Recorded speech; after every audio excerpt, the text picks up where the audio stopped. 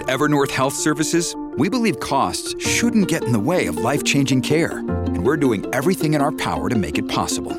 Behavioral health solutions that also keep your projections at their best? It's possible. Pharmacy benefits that benefit your bottom line? It's possible. Complex specialty care that cares about your ROI? It's possible. Because we're already doing it. All while saving businesses billions. That's Wonder made possible. Learn more at evernorth.com/wonder.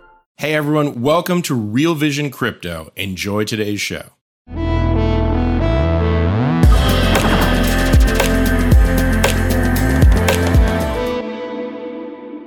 Hi, welcome back to Credo and Real Vision Exploring DeFi.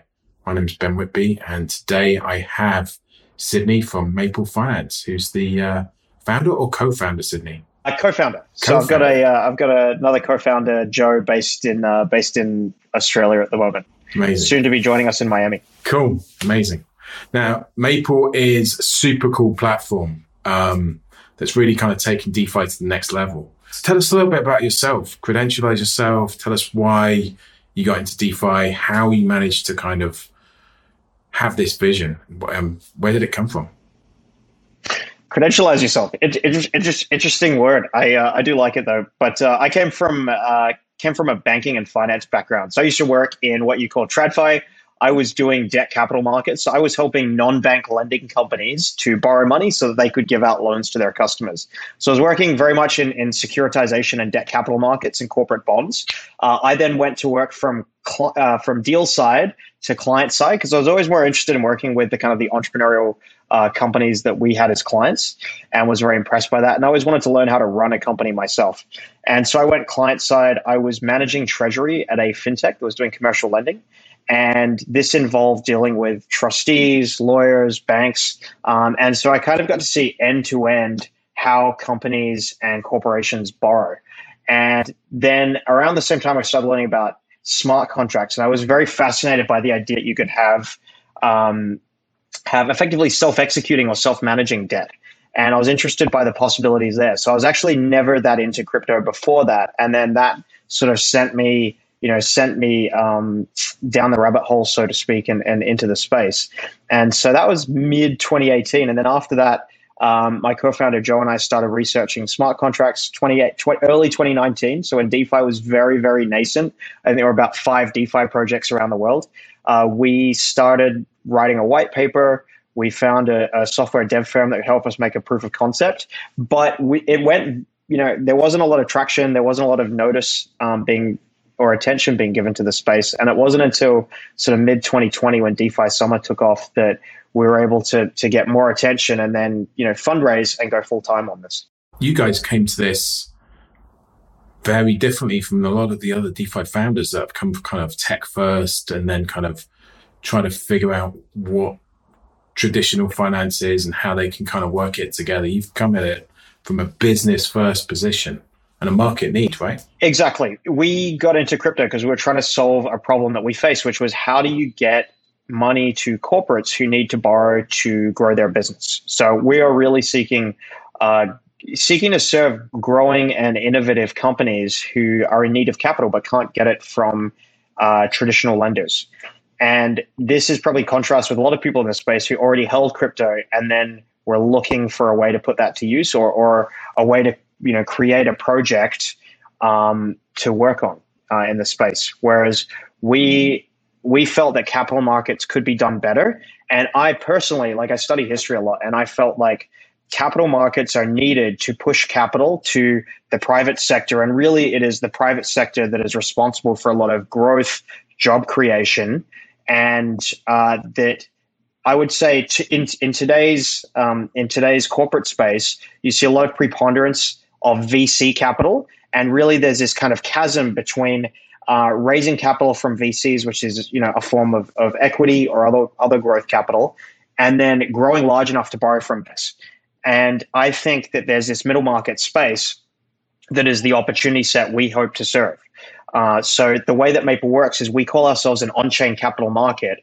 And the way that you can think about it is we are effectively like Shopify in that we're trying to provide out-of-the-box tooling to run a lending or fixed income asset management business. and it leverages the native advantages of using the blockchain. So we're not trying to stuff blockchain into a use case here. It is simply easier to aggregate capital and to program the distribution and use of money using the blockchain than it is going through traditional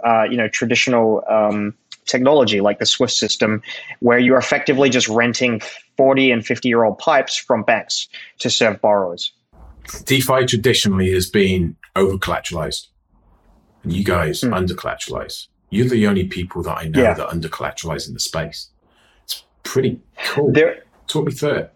So over-collateralization was a very natural start point for DeFi lending.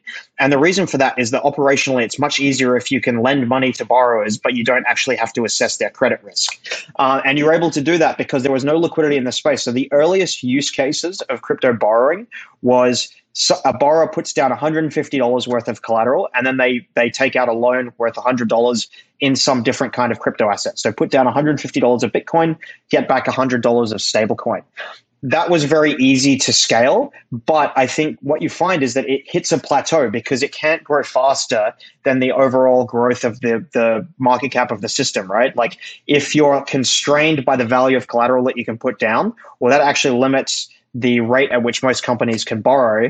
And particularly, you very rarely see corporate treasuries putting down $150 to go and borrow $100 to invest in either hiring more people or developing new systems or serving new customers. And so we felt that if we wanted to serve corporate borrowers, they needed to have a product that was under collateralized. And we've seen that the lenders who have chosen to do this are the ones that have kept up the rate of growth, whereas those who chose to stay with over collateralized have sort of seen volumes relatively stagnant over the last 6 to 12 months. We have found that we can serve crypto market makers, market neutral funds as an initial wedge. And the opportunity set there was created by the fact that these companies are quite profitable, but because they're trading in crypto, they are falling outside the risk mandates of most banks or traditional lenders. So this has given us a useful place to start.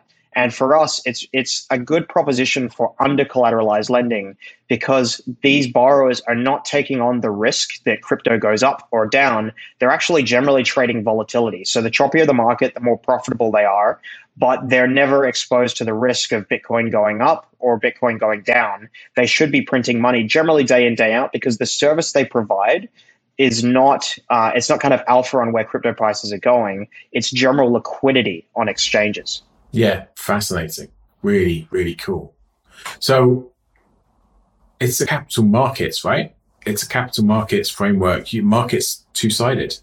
You've not only got to have positions and people coming to the market, providing liquidity and providing loans, you got to have people wanting to kind of offer them, right? Yeah, so rather than us being a lender using our own balance sheet, Maple is very much more infrastructure. So we want to be agnostic to who is lending or borrowing in the capital market, but we just want to facilitate the venue. So as I said, it's kind of in the same way that Shopify works. They provided tooling to run an e-commerce business. We're providing tooling to run a lending business. So one way of looking at it is that our key clients are actually your kind of lending businesses. So these could be CeFi lenders like Celsius, like Genesis, like BlockFi. These could be more Web 2 or rather traditional financiers who start to come into the Web 3 space. It could be like a Fortress Group or potentially a PIMCO, or a more traditional banking institution who comes up the curve on the technology. But they would be our kind of core customer. And then they have both lenders who they bring capital in from and lend out, and then borrowers who are generally going to be corporates and institutions who want to access capital and decide that this is a pretty good venue to do it. So I think that's kind of the way we work. So you can kind of think of us as like infrastructure, and it would be similar. I guess another similar concept would be like Alibaba's Taobao. So they're not providing the inventory themselves, but they provide the venue. So we felt that this would be the most scalable way to operate because I don't want to have to hire another dozen credit analysts for us to double volume. Instead, I would rather us just bring on a partnership with somebody who's already very good at the credit underwriting and brings relationships and deal flow themselves. What we provide that's quite different is the framework that Maple offers is effectively scalable. So if you're in traditional finance, it might not be economic to run a debt fund or a lending business unless you can get to at least 200 million in capital. And up to that level, you're generally having to raise equity to then lend out. And so it's quite a capital intensive business. Whereas what you can do with Maple is that the operational cost of running this platform is so low that you can actually still be cash flow positive at $10, $20 million pool and run it with a very light operational footprint. So what we're doing is we're kind of pushing back on the idea of too big to fail banking and lending institutions and creating a level playing field where the best underwriting team from, say, JP Morgan or from Fortress Group could spin out, start their own business or pool on Maple. And that just looks like setting up a pool, and then they can begin lending out pretty well straight away. So it's that turnkey solution we're offering. Hey, if you like this clip, be sure to check out the full interview and more only on realvision.com/crypto. It's 100% free. Sign up now.